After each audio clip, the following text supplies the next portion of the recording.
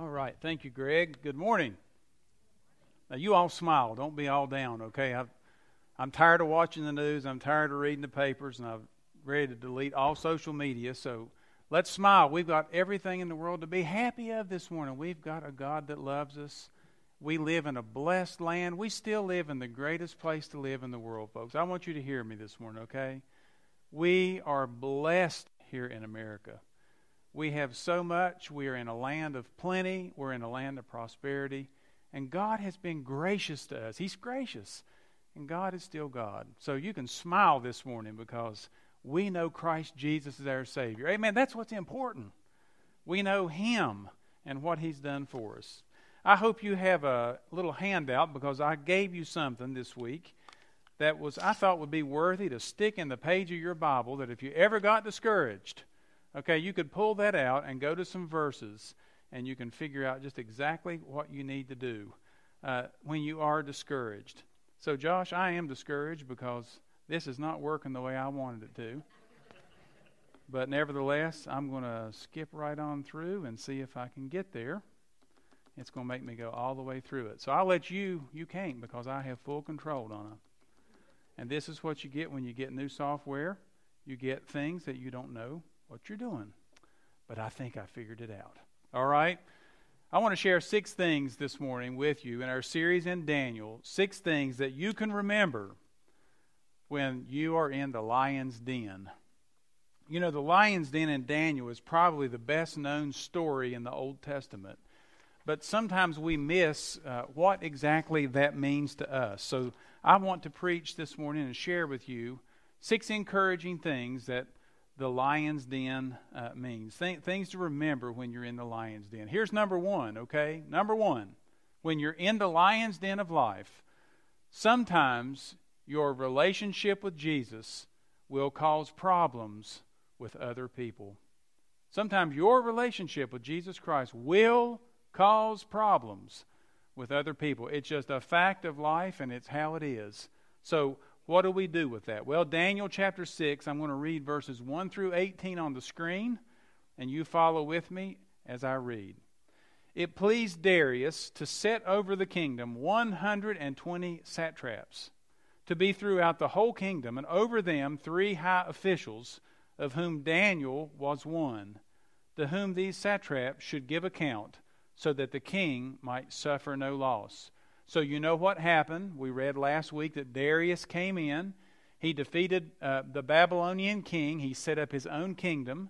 And now he has appointed 120 people to go out and be governors or senators in the kingdom. And he's put 3 high officials over them. One of those 3 officials was Daniel. Now, this is important because what we're going to see here is there was going to be a conspiracy.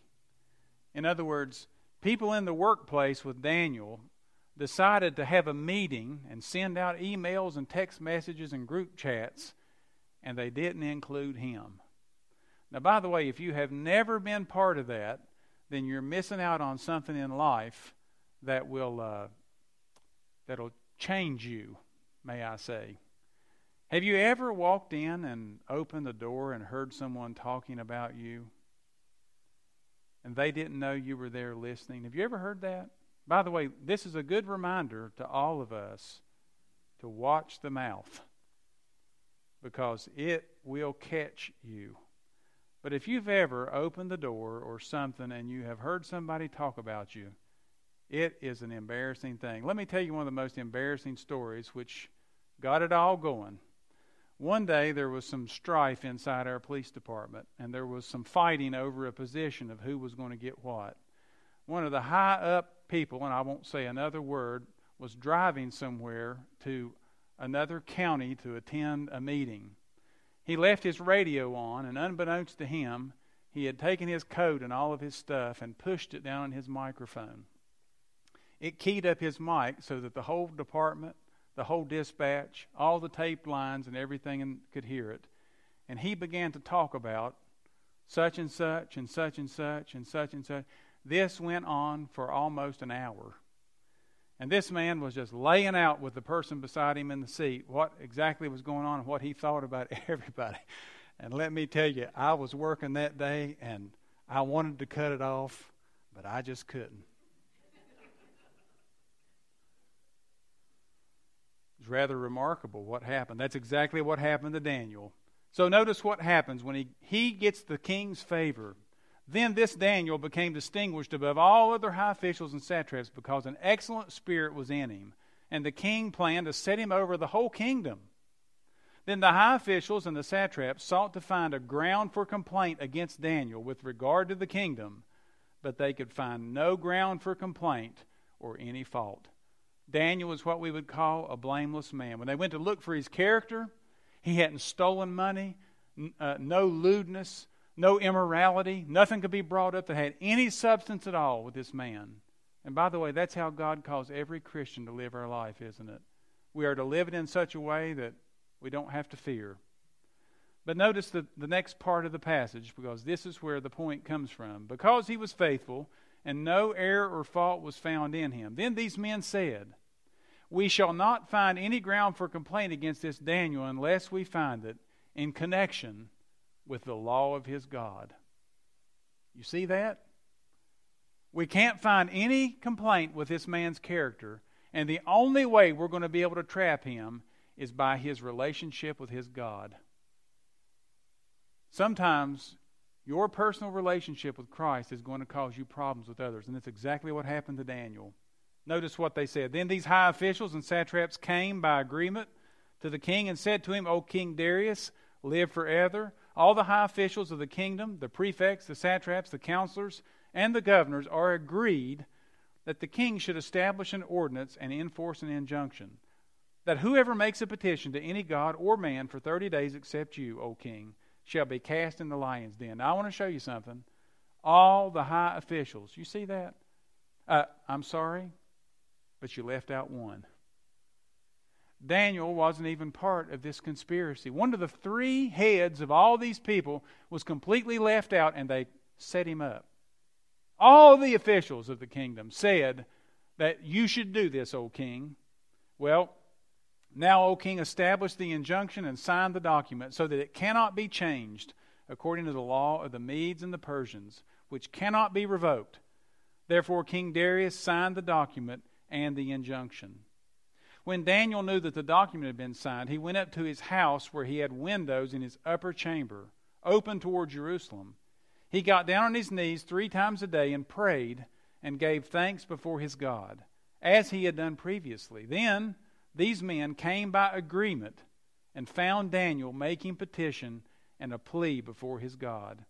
Then they came near and said before the king concerning the injunction, "O king, did you not sign an injunction that anyone who makes petition to any god or any man within 30 days except to you, O king, shall be cast into the den of lions?"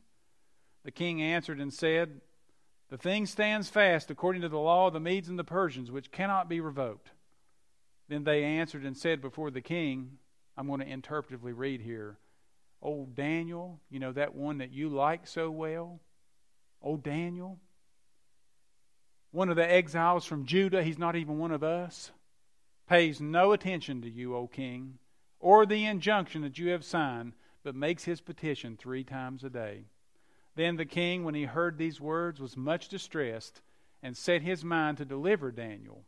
And he labored till the sun went down to rescue him. Then these men came by agreement to the king and said to the king, "Know, O king, that it is a law of the Medes and the Persians that no injunction or ordinance that the king establishes can be changed." Then the king commanded, and Daniel was brought and cast into the den of lions. You know, isn't it awful when you make a request or a law and then it comes back to bite you? I hate to keep using these analogies, but they are so practical. I can remember at times on different streets in the town of Christiansburg, people would just call the department.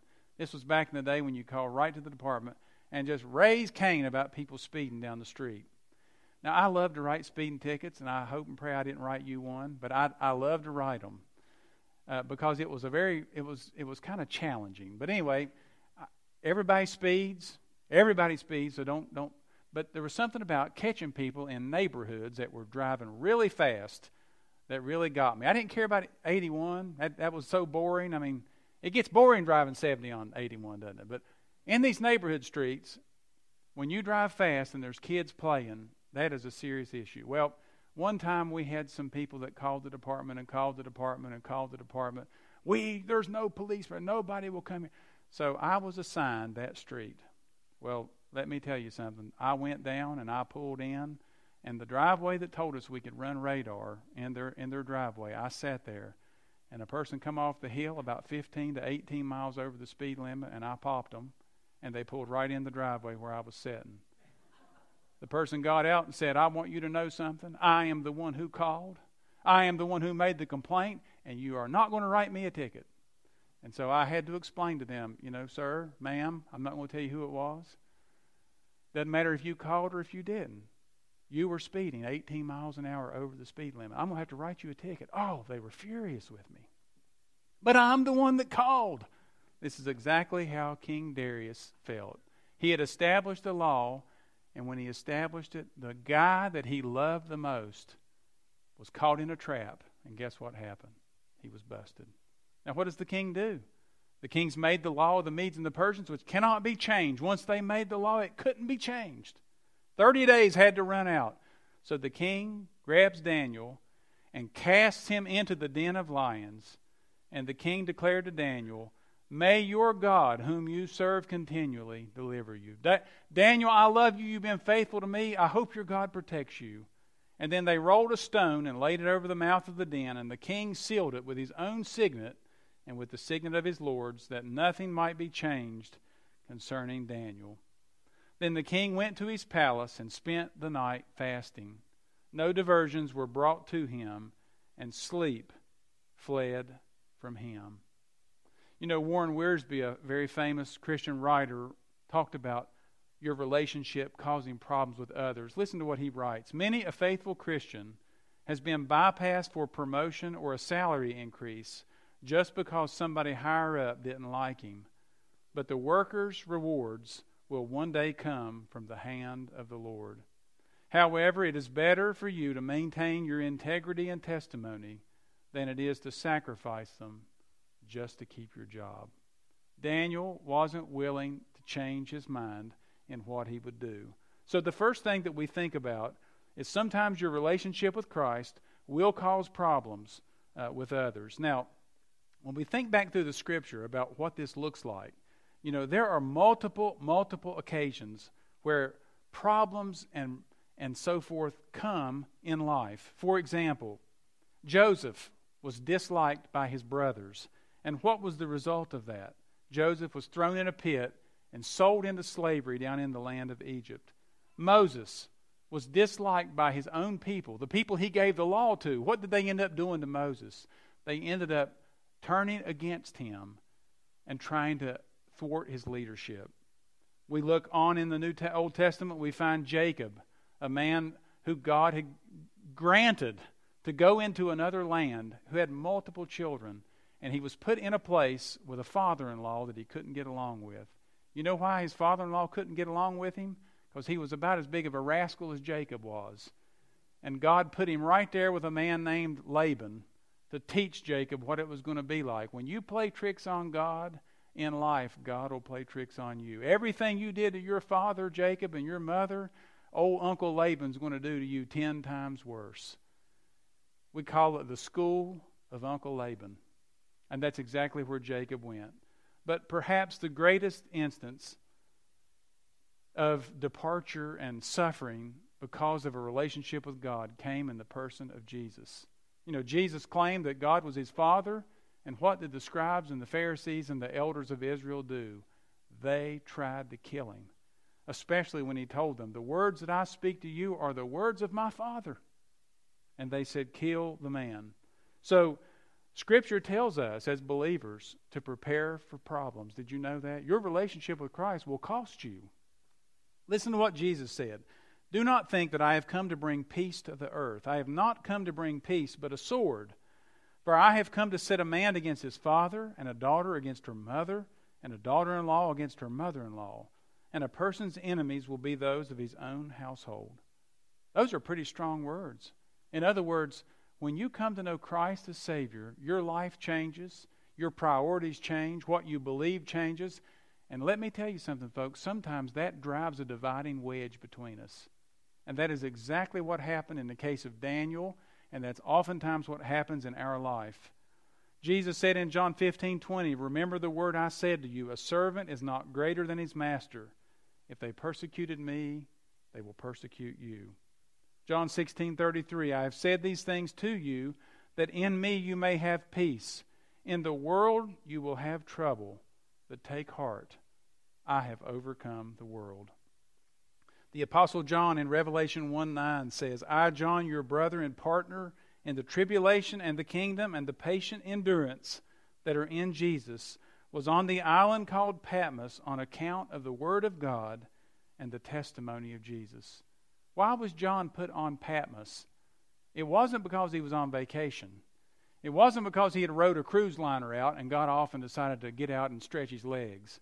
He was exiled to an island where no one was and left there to wither and to die because of the word of God, he says, and the testimony of Jesus. What's the point? Sometimes your relationship with Christ will cause you problems with others. Notice the second thing that I want you to see. By the way, before I get off that, let me just share something someone shared with me this week. And that is our thinking here in America. One person wrote this, and I think it's worth repeating. The comfortable experience of Christians in the West has actually been an anomaly. What is an anomaly? It's not normal. It doesn't happen. I mean, this is just something that's unlike anything else. Western Christianity just is nowhere else you can see this. Listen to what they write. Because of the Christian heritage of the Western civilization combined with democratic freedoms and historic rule of law, Western Christians have largely been left alone for their faith. Even today, as Western nations become increasingly post-Christian and even anti-Christian, the opposition experienced by most Christians goes little beyond mockery. That's about as bad as it gets for us. Mockery. However, there are signs that this protected status may be changing.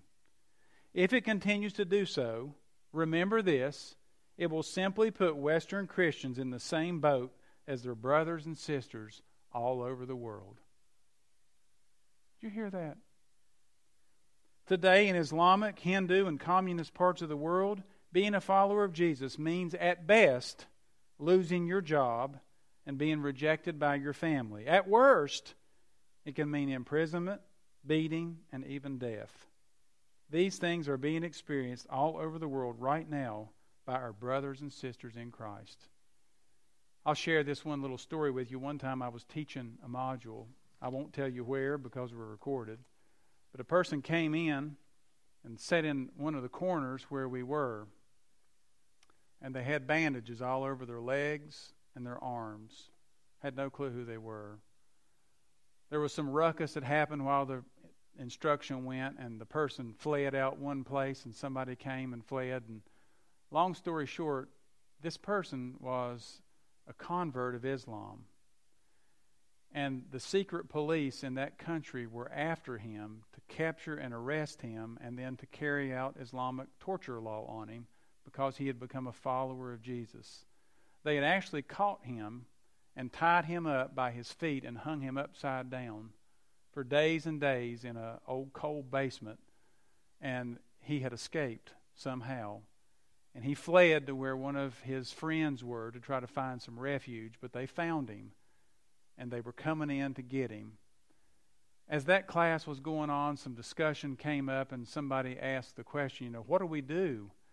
And it was interesting because some of the Christians in there said, throw him out in the streets. Because if we keep him here, they'll come in and beat us. Other Christians said, absolutely not. We don't care if they beat us or what they do. You let him stay here. And there was a big division among the Christian body. And I just sat back as a ignorant Westerner who had never experienced any of this. This has been years ago. And I just sat back and watched. And by the way, we need a technology sound upgrade. Did you all know that? There you go, Josh. This is part of a humbling process, by the way. Every time you switch things, you always run into some kind of difficulties, don't you? Okay, so Daniel's first point, there are some things worth living and dying for. Prayer was an essential part of Daniel's life, and he was willing to live or die for. That's the blank on the second. So, what could have Daniel done? You think about this. Look at verse 10 very, very closely again. Daniel chapter 6, verse 10. The text says, when Daniel knew that the document had been signed. Now, sometimes we read over that very fast. When Daniel knew that the document had been signed. Somewhere between passing the law and this time in Daniel's life, he knew it was there. And now he had to make a decision. Was he going to stand and do what he thought was necessary, or was he going to bow? You know, let me remind you folks, there are some things that are worth living and dying for. And for Daniel, his prayer life and his relationship with God were worth dying for. As we begin to think about what are things that are worth dying for in life, there is this issue that is known in theology as doctrinal taxonomy. Now, that's a great big word, which means tell me what's the most important. Now, when you think about this, and you start thinking about things that are important, there are levels of issues and levels of actions that we take on certain issues. And here is a list of 5 things to help us in life to think about what's worth living and dying for. Number 1, we have to ask the question, what biblical truths should believers legitimately die for? You know, what are the things that Scripture addresses wholly, fully, completely, and they are absolutely worth losing your life over? What are those? I can think of one that's right off the top, and that is the gospel. The gospel of Jesus Christ. Is it worth dying for? Would you die for the gospel message? Yes or no? And so these are things that we oftentimes have to struggle with in our life. Is the gospel so important to you that you would be willing to give your life for it? And I'm all tangled up here. I'm about to give my life to this mic, aren't I? Thing had a chokehold on me. I think Sean did that on purpose. So there are some biblical truths that we are to die for. Notice the second thing, though. There are some biblical truths that we have to divide over. Did you know this morning there are some wonderful Christian people in our community, and we love them to death. We pray for their church. We pray to encourage them. But there are some beliefs that they hold that would cause us never to let them come in our pulpit and speak to you. Do you think that's awful of me? I don't know if you do or not. But I'm the one who has to stand before Jesus and give an answer for that. And this morning there are some pulpits that I would be very cautious about going into to identify and connect my ministry with theirs. And that's just something personal. So there are some issues in the Christian life that we have to decide that, it's going to cause us to divide or separate from each other. Let me give you one good one, okay? And I'm at that place in life, folks, where it really doesn't matter. Sometimes I just say things and people say, now that might come back and bite you. Well, pull out the teeth. It is really hard for me to partner with someone in ministry who doesn't have the same view on sanctity of life that I do. Now, I'm not saying that they're a terrible, horrible person. I'm not even saying that they're not saved. But I'm saying when they support either euthanasia, which means killing a person after they're in an older state or in a state of lifelessness, instead of letting God take it, they go and inject them and let them kill them, okay? I think it applies for the old as well as the young. Or going in the womb and taking the life of an innocent child. I have to draw a line for there. I cannot partner with that. That would be something that I would absolutely have to divide over. And there are things in your life that you have to decide. What would you divide over? Third, there are things that are worthy of debate and discuss. In other words, they're not important enough to die for. They're not important enough to divide over, but we need to talk about these. We can debate them, and we can even discuss them, whichever route we have to go. But That has a little bit of weight. Then there are some issues where we just have to personally decide, this is my personal preference, my conviction, and this is what I like. For example, should I wear a tie to church on Sunday? Do I have to wear a dress to church on Sunday? Please don't make your personal decision anybody else's, because this has absolutely little to no weight in it at all. This is a personal conviction of yours. Do you like drums? Do you not like drums? And we could apply this throughout all of the workplace, all of life. And then finally, there are some issues that believers should not even discuss. They are so ridiculous that we are not going to discuss them. Now, I've been here 10 years. The first 3 or 4 years that I came to Trinity, I would get comments, I would get letters from people on the outside of the community because our church had a certain name, and we didn't do things like other churches around here that had certain names, and they would say, you're not this, you're not that, you're not. And some of the issues they would bring up, I just got to where I just stopped even responding to them. They're just not even worth discussing. But the point here, back to the point, there are some things in life, point number 1, that are worth living and worth dying for. And what you as a believer have to decide is, what are they? And then you have to do them. Okay?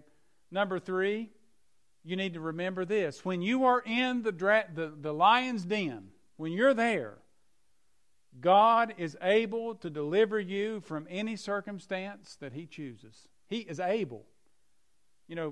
I told the group this morning, if I were a preacher instead of a teacher, if I had the gift of exhortation, and that was my spiritual gift, I would have came in this morning like a fireball, and I would have went right to this passage right here, and I would have preached this. Look at it. As he came near to the den where Daniel was, he cried out in a tone of anguish. The king declared to Daniel, "O Daniel, servant of the living God, has your God who you serve continually been able to deliver you from the lions?" I mean, that verse desires and requires screaming. Is your God able? Can you picture this? He walks over to the den. He can't see a thing. Daniel, that God that you were willing to go in there and die for, you crazy thing, was that God that you can't see and you haven't heard, that you have to trust by faith? Is that God able to deliver you? Then Daniel said to the king, "O king, live forever. My God sent His angel and shut the lions' mouths." That's plural, by the way. "And they have not harmed me, because I was found blameless before Him and also before you, O king. I have done no harm."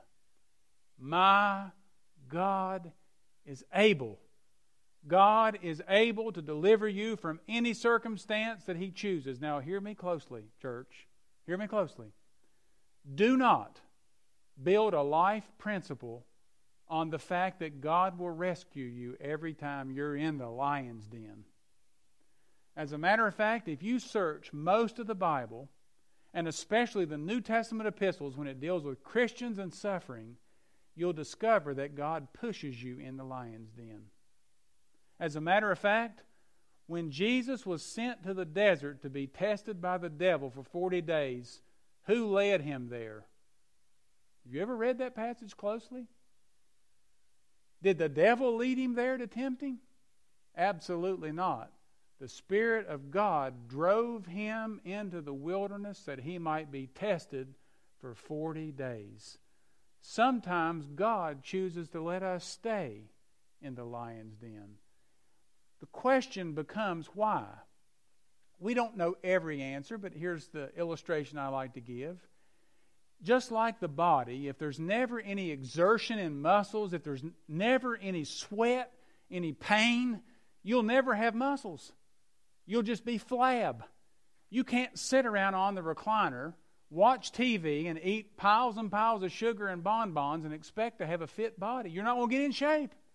You're going to have to get out and have some pain, some suffering, some anguish, some exercise. because that's the only way it comes. And let me tell you something. The Christian's faith has to be tested. It has to be strengthened. If you never have problems in life, you will not have a strong Christian faith. Let me just put it right down where it goes. I am not impressed at all with people who live puffy, fluffy Christian lives. No problems, no pain, no suffering, no death, no anguish, no hardship, no persecution.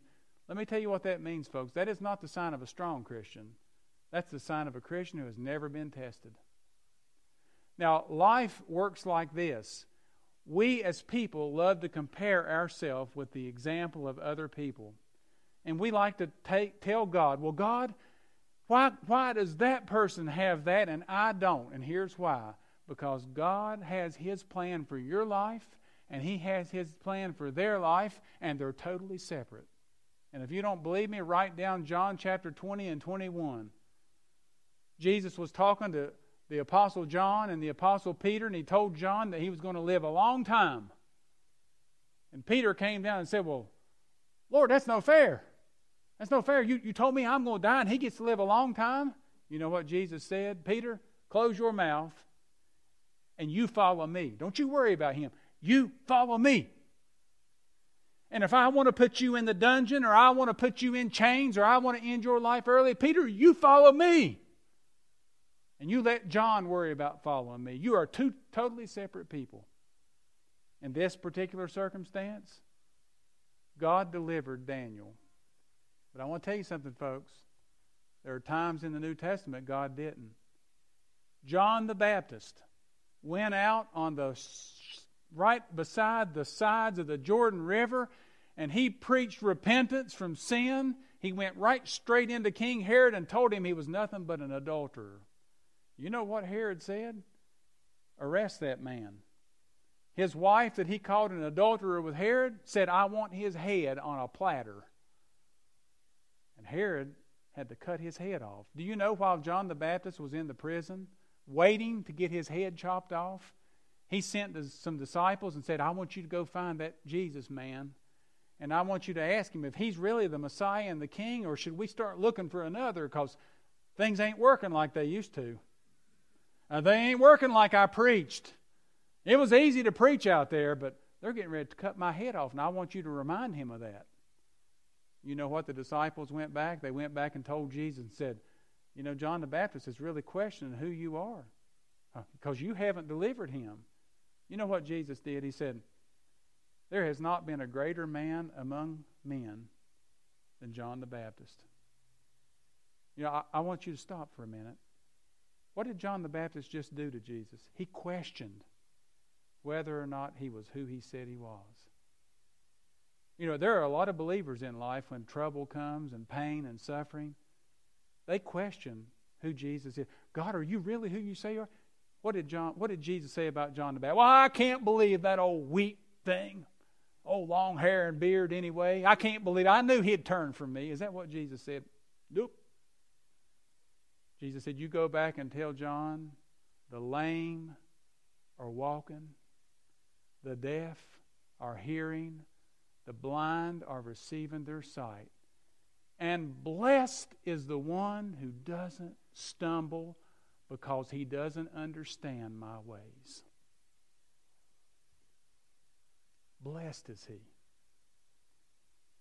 So let me tell you something. When you're in the lion's den and things happen in your life, and cancer comes your way, or a job loss comes your way, or somebody dies out from under you, don't you quit on God.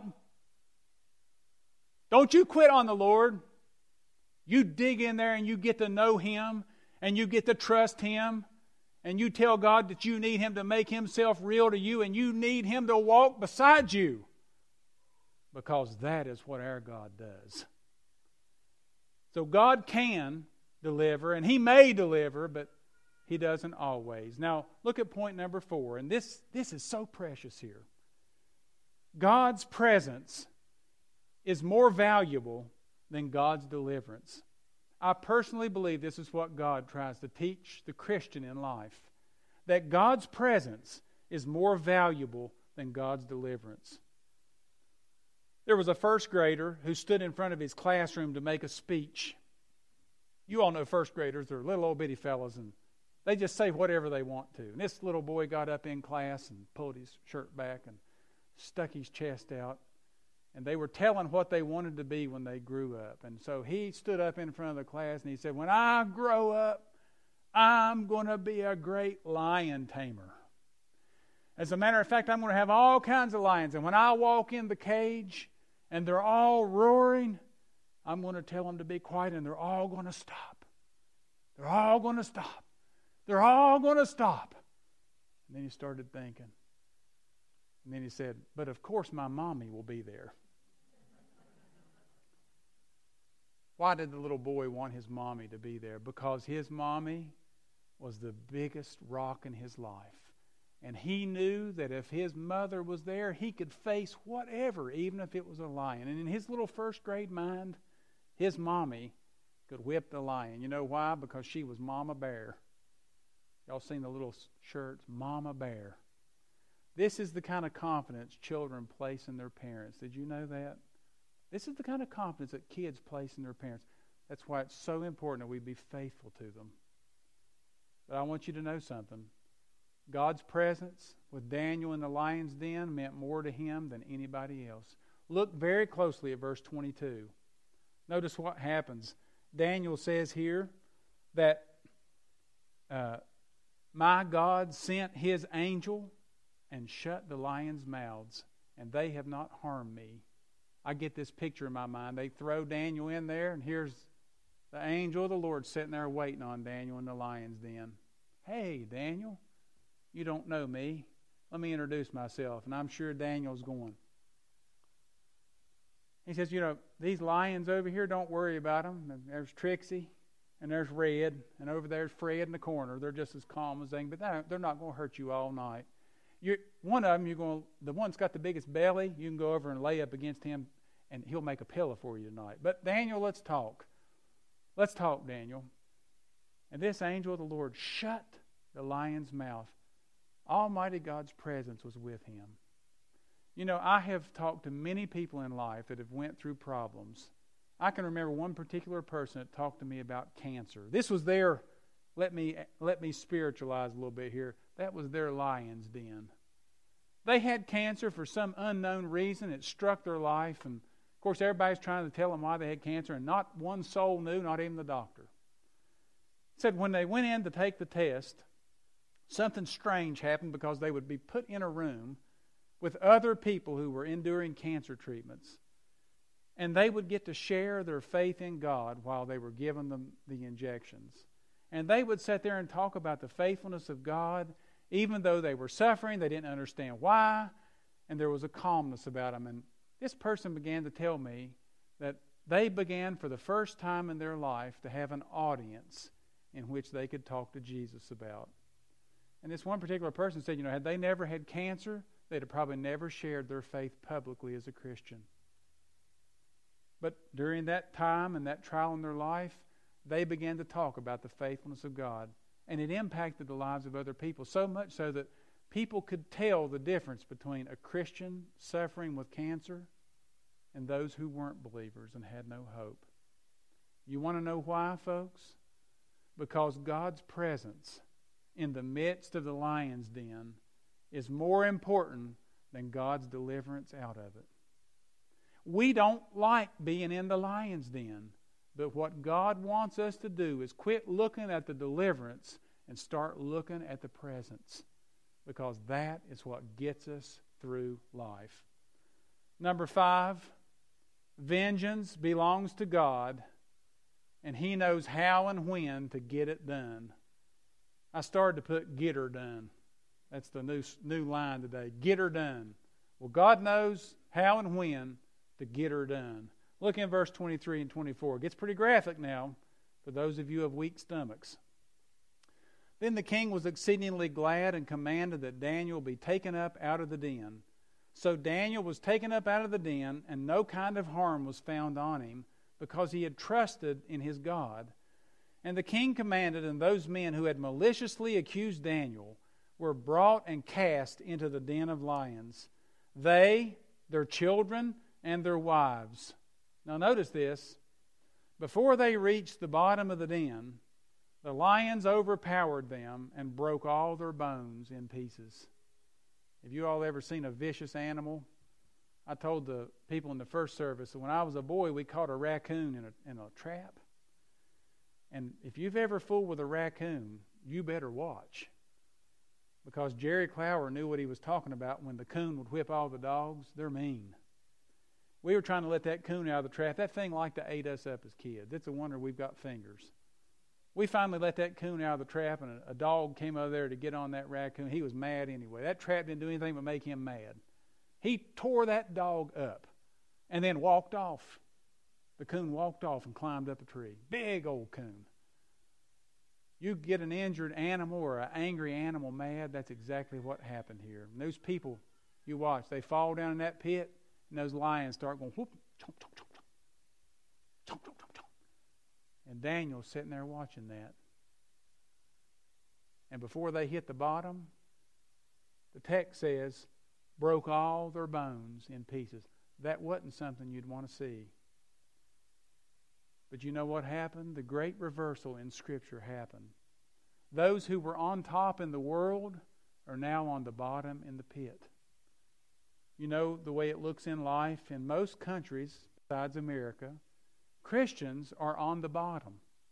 They have no jobs, main jobs in government. They have no important roles. They seem like they're in the bottom.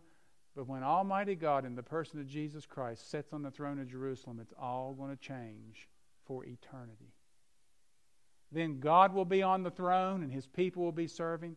And do you know where the tormentors and the people who persecute God's people will be? They will be in a bad place of suffering and torment. And by the way, that's why it's important as God's people that we do what Jesus said. See, we don't understand, bless those who persecute you. We don't understand that. But when we understand this theological point, that one day the table is going to be turned and they're going to be suffering throughout all eternity if they reject Christ as their Savior, can't we live a few days on this life loving our enemies? Can't we? I mean, who knows? Maybe this person will go, I've treated that Christian so rotten. They ought to hate me, and for some reason they keep treating me nice. And I can't stand it. It'd be a whole lot easier to treat them mean if they'd get mean back with me. And they don't realize that you are loving your enemies and praying for those who are evil to you. And as the Apostle Paul says, you are returning good for evil. Because that is how God changes things. And then finally, number 6, faithfulness to Jesus while in the den of life can change the world.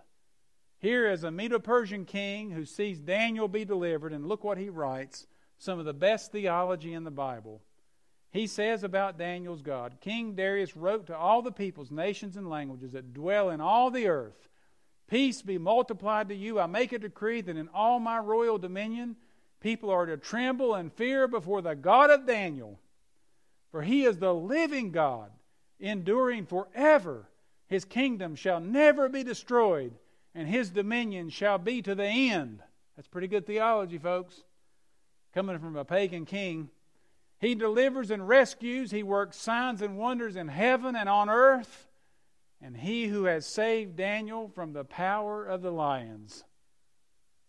So this Daniel prospered throughout the kingdom. Now look at Hebrews 11.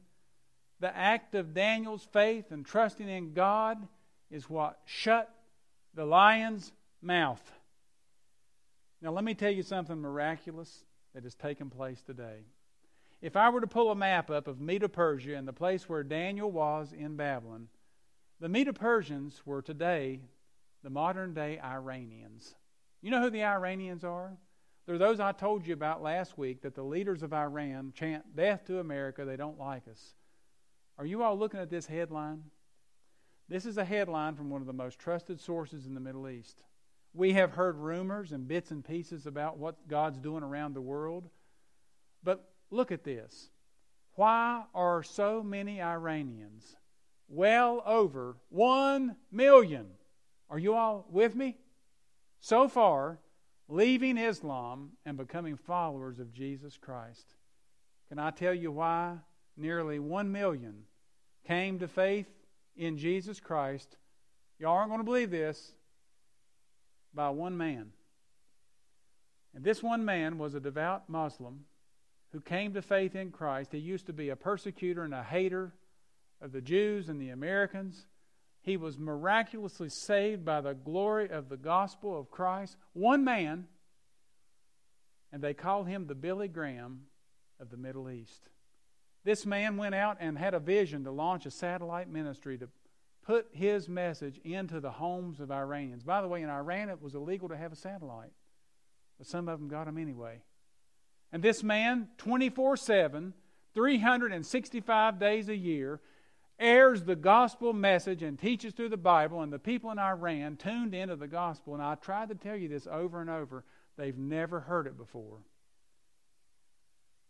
And over 1 million Iranians have turned to Jesus.